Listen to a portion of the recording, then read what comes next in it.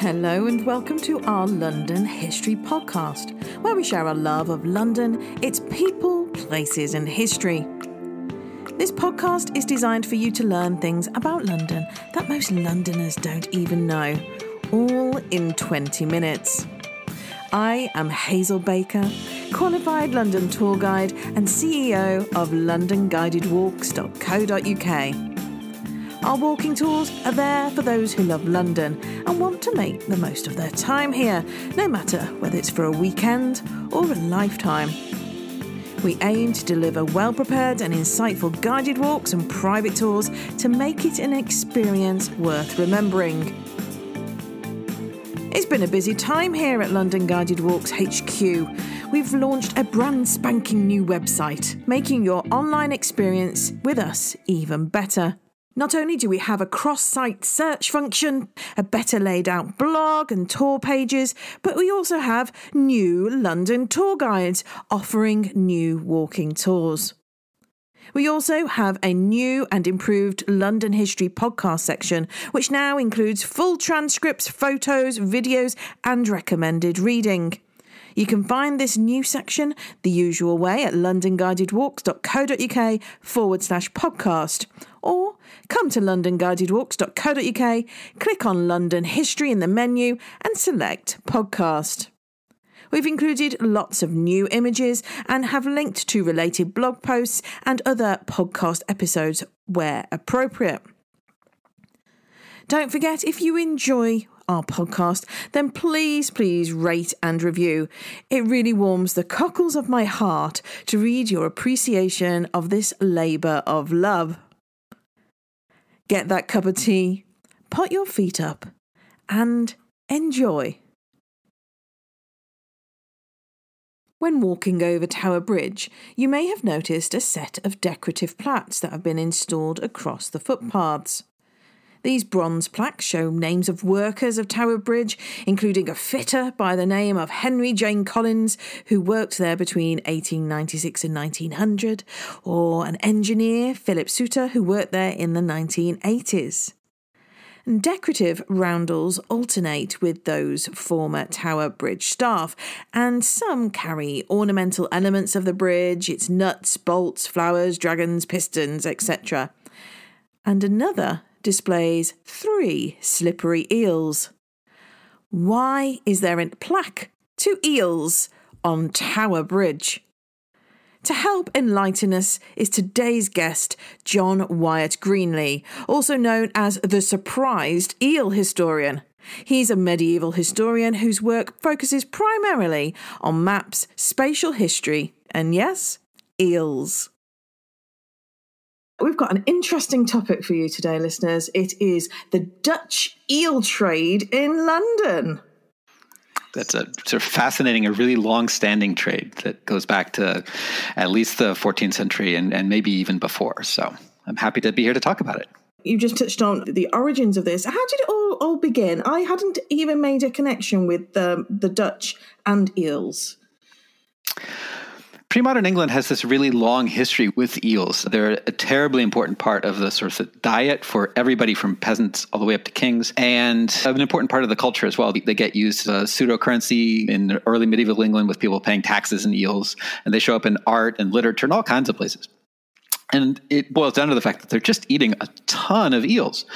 Somewhere in the early 14th century, so pre-Black Death a little bit, the English start importing eels from the Dutch mostly to the south of England and primarily to London. And it's not entirely clear why this sort of shift happens. There are some reasons I know for a fact. So one of the things that has happened is that the Dutch have spent the first part of the 14th century heavily mining their peat bogs. And one of the things that's happened is that they've mined their peat bogs to the point where they've created lakes, essentially. A huge part of their inland territory is becoming lakes, and they've basically made it into a fantastically verdant eel habitat. And so the Dutch wind up getting more and more eels than they had previously had. One of the things that happens in the Black Death in 1348, 1349 is in Holland is there's a flight to the cities. That a lot of people leave the countryside and go to the cities.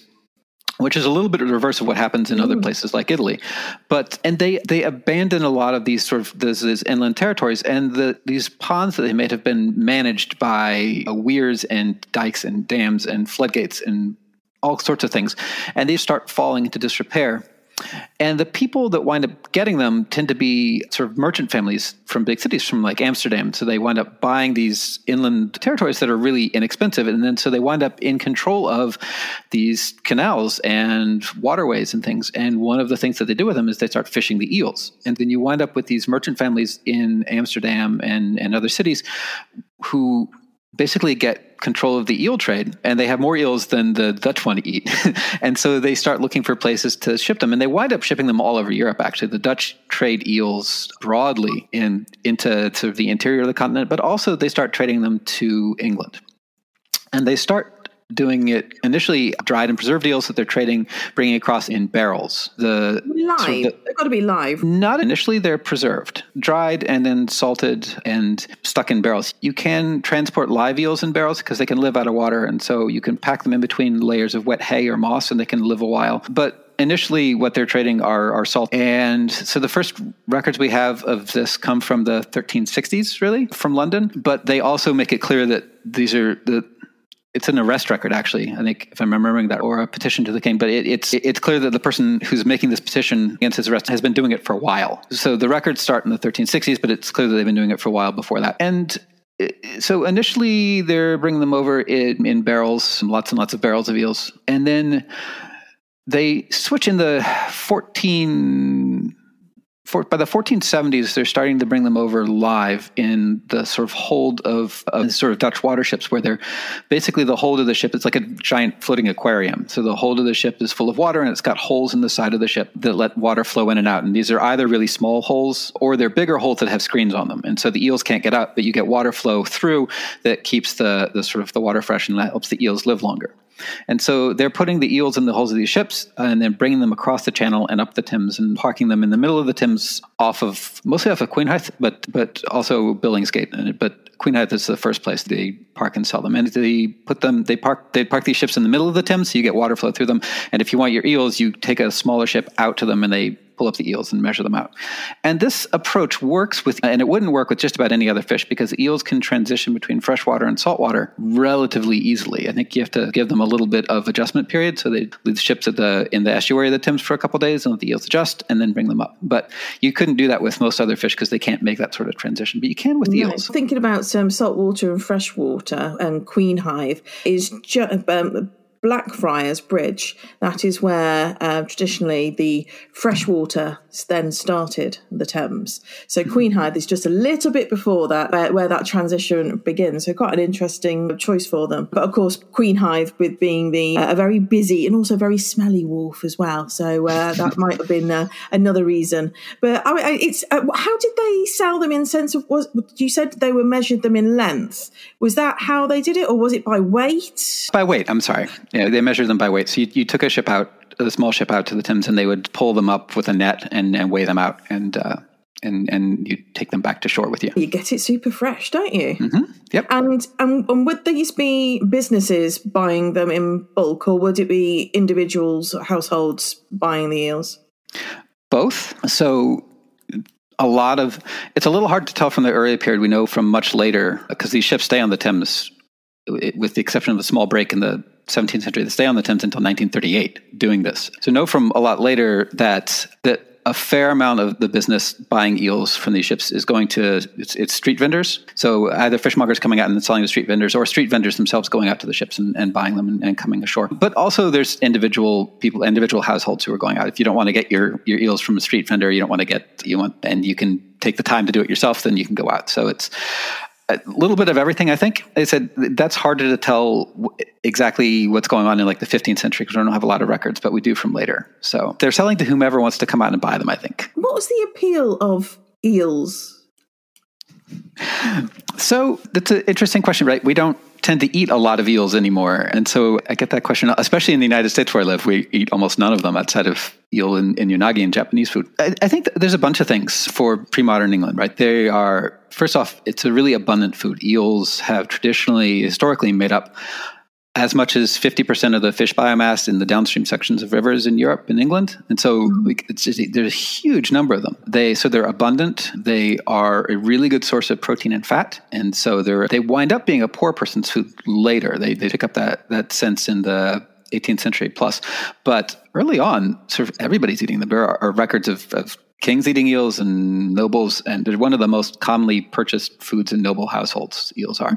But all the way down to peasants too. Sort of everybody's eating them. They're just a really important part of the sort of cultural diet. And they are religiously important food too. In the medieval period, in the high medieval era, there's about a third of the year are fish days, right? Days where you're not supposed to eat meat, but you can eat fish. And the reason you're not supposed to eat meat is because, meat, and the medieval definition of meat is basically something that lives on land and has hooves, is a really rough definition. But you're not supposed to eat that because meat it comes from animals that reproduce sexually. And during Lent or other these sort of church holidays, you're not supposed to be thinking about sex at all.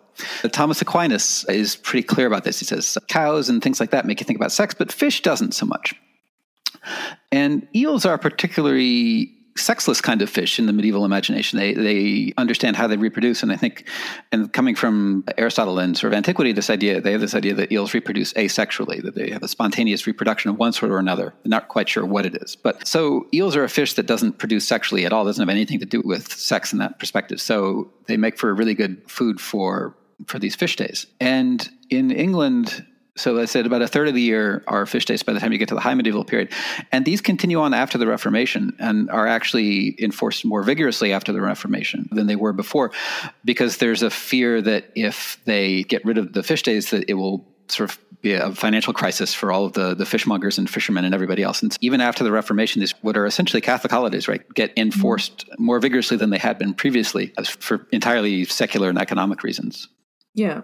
I totally get the economic reasons, and I think it's important to remember about how religion really moulded people's lives. There was a structure there as well of what they can and can't eat, and of course the rich people ate the meat anyway because they could afford to pay the fines. Nothing changes there, does it? No, it's medieval people are like people today in a lot of respects, right? There are going to be people who follow the sort of religious guidelines to the letter and live their lives by them, and there are going to be people that don't at all, and the whole spectrum in between. And have you come across any decent recipes? There are a number of medieval recipes that I can point to. There's a really fancy one called the reverse eel, which doesn't show up in English cookbooks very often, but is more a French recipe where you take the eel and fillet it and then turn it inside out and stuff the inside with bread and dates and fruits and spices and things and whatever tasty things you have. And then you sew it back up and cook the entire thing in red wine. And I've always thought that sounds really fantastic. A lot of medieval recipes for eels aren't like modern recipes. They don't give you step-by-step instructions. So a lot of times the recipes are like, cut the eel, cook it, put it in the bread. They're assuming that the people reading them are sort of professionals or people working in kitchens already. And like they're reminders more than like instructions for people that don't know what they're doing. But they eat eels in a lot of different ways. They eat a lot of eel pies, which is still, relatively common. Yeah. The eel pie, and looks like probably a lot of the sort of more simple recipes are just sort of cutting up eel rounds and cooking them in a pan with some basic herbs. They get put in fish stews and pies and things. The smoked eel that are the most common for, like I mentioned earlier, that people pay their rent in eels, and usually those are paid once a year and in somewhat large numbers, and often in monasteries. And those eels are almost always salted and smoked. And medieval smoking is a cold smoking process, which is slower and leaves you with a much less tasty meat at the end of it. So that eel tends to get put in stews and things like that, where you can disguise the most well-known eel recipe probably in England at this point is jellied eels, which is not a medieval thing at all. That's a 19th century invention. So they didn't. That's a question I get a lot: is did they eat jellied eels? And the answer is no, they didn't. That comes along a lot later. I find it all fascinating, really, because I'm trying to work out in my head how eels have fallen off if it was quite a usual main staple of people's diets. And as you quite rightly mentioned, we've got eel pie mash stalls all over London, reducing sadly, but it is an acquired taste, isn't it? An eel. For me, it's not the taste; it's the texture. And you saw my face when you mentioned jellied eels. Oh, I just can't do the jelly at all. It's funny, isn't it, how things change? It is.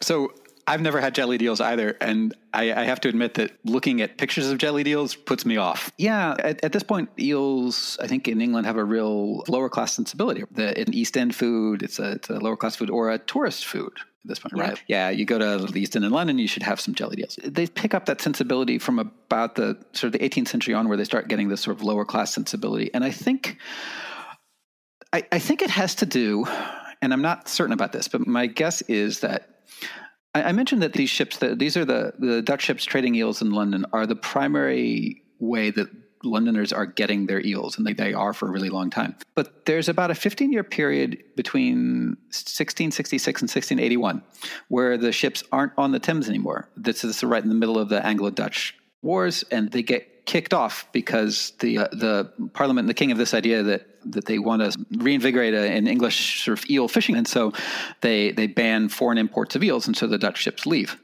And they're gone for about 15 years. Now, it turns out that the English can't replicate what the Dutch are doing. Among other things, they don't know how to make the ships. There's a really fascinating anecdote. So the king has an eel purveyor, a purveyor of fish and eels, and he wants him to bring eels over to get eels, and the guy has to get permission from Parliament to go across the channel to the Dutch to buy these ships, because he says that nobody in England knows how to make them. So the Dutch are the only ones who know how to transport live eels in bulk. And in 1780, you get a series of petitions to Parliament basically saying, hey, we need to let the Dutch back in because we can't supply our own eels. And part of what's going on there too is the English are draining the fens, and so they're destroying their own sort of native eel habitats. Mm-hmm. So in 1681, Parliament passes an exemption and lets the Dutch come back to the Thames.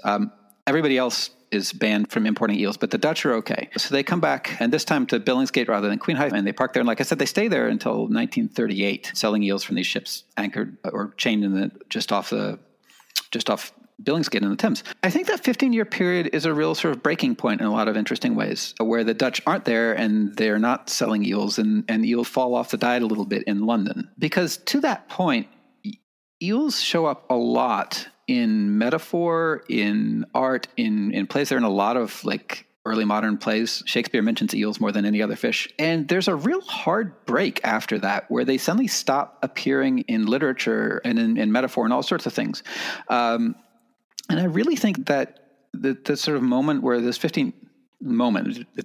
I'm a medievalist, so 15 years is a moment. But that sort of moment where the Dutch aren't on the Thames anymore for the 15 years, I think really makes a shift in how people are thinking about and consuming eels. And they come back, and after the Dutch come back, the eels really pick up the sort of lower class sensibility that they stick with through the present, basically. And through the 19th and early 20th centuries, the poor people in London were still eating a lot of eels.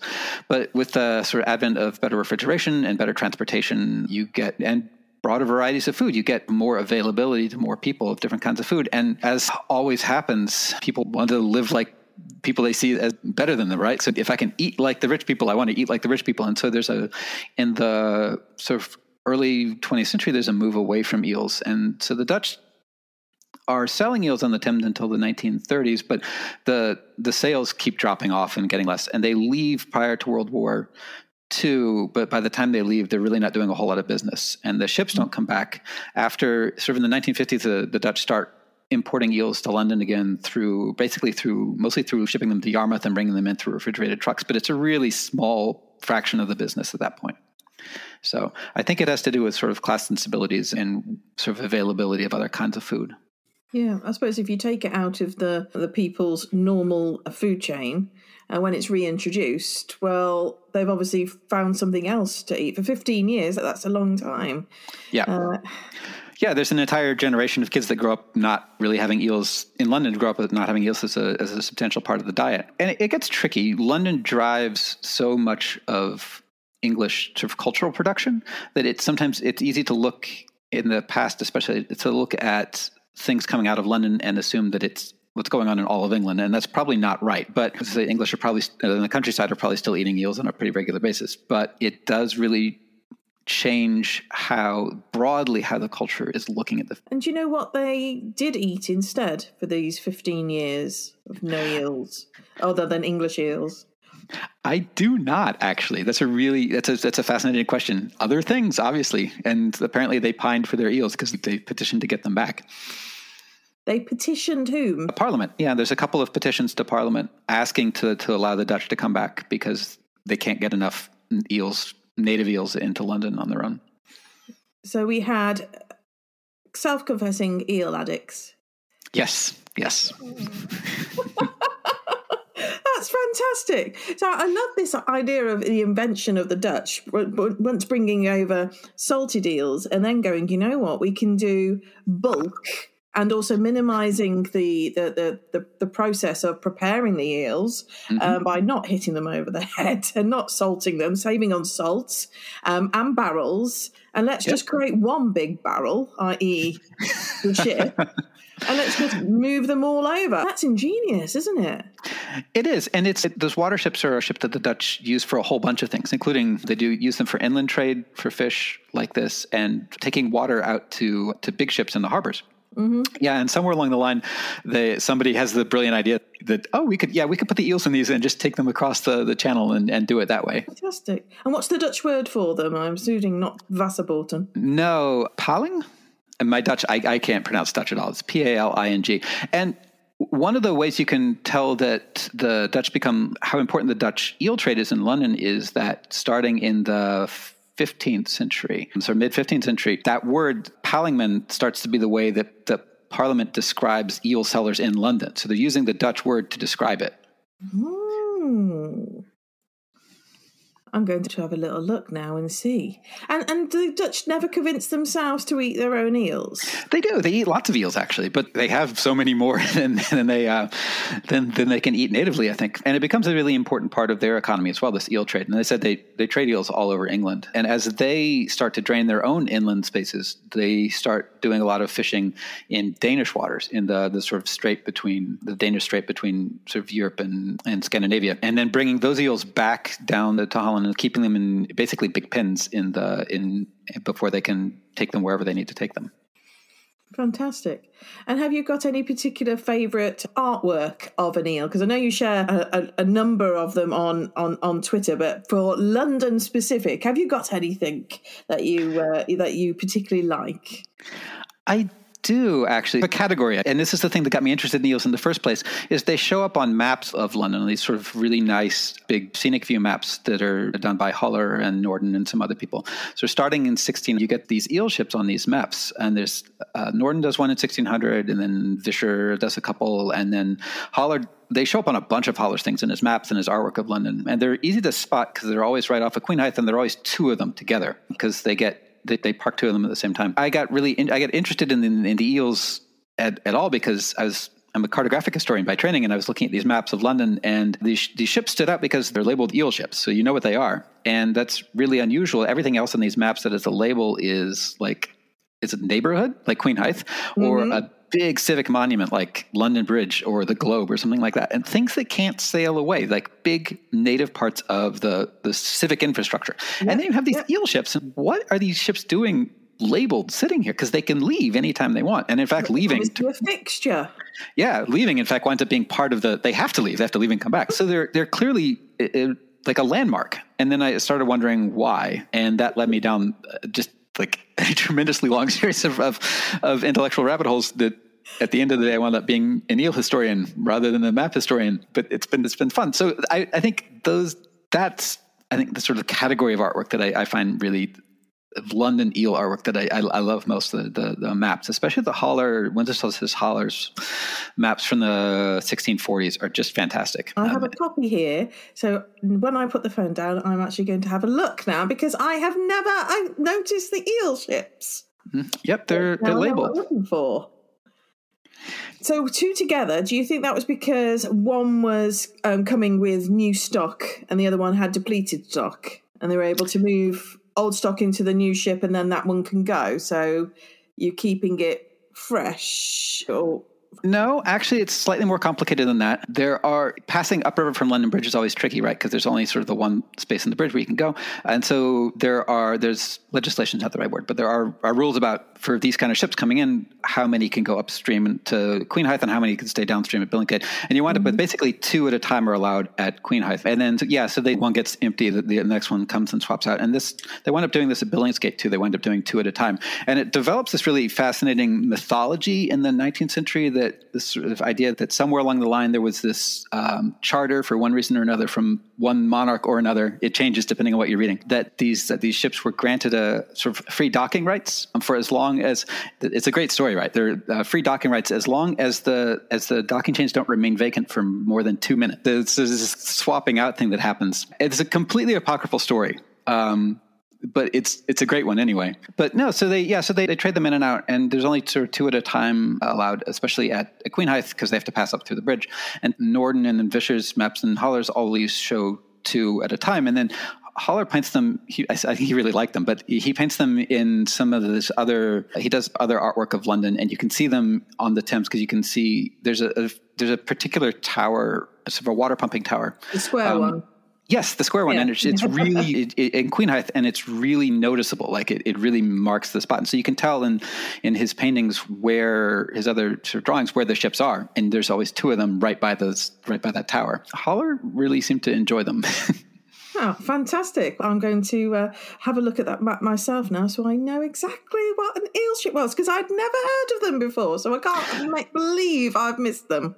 Yeah, and Haller painting ships are really realistic. Like you can get a really good sense of what they look like. The earlier ones, Norden's ones, are a little less realistic to what the ships look like. But it's fascinating. They keep the same basic design for, 500 plus years. The ships in the 1930s are basically the same ships that they were using in the 15th century. They've taken up some of the space in the back with a motor and an engine, but that's it. If it's not broken, don't fix it. Yep, exactly. Fantastic. Oh, John, thank you so much. That's been absolutely brilliant. I love learning new things anyway, but this is brilliant. Thank you so much. I really appreciate it. My pleasure. Thank you so much for having me.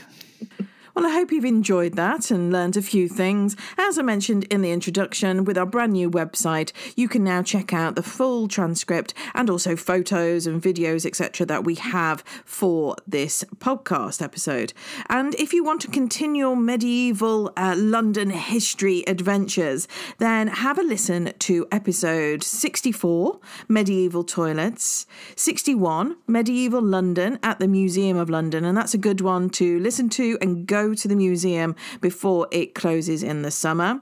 Number 48, which is Leper Houses in London. Episode 47 is London's Medieval Priories. And also, episode 38 is The Black Death, London's First Plague. Of course, we do a medieval guided walk and private tour in London as well for you to enjoy, and you can really get a feel for what it was like for an average Londoner living in medieval London. That's all for now. See you next time.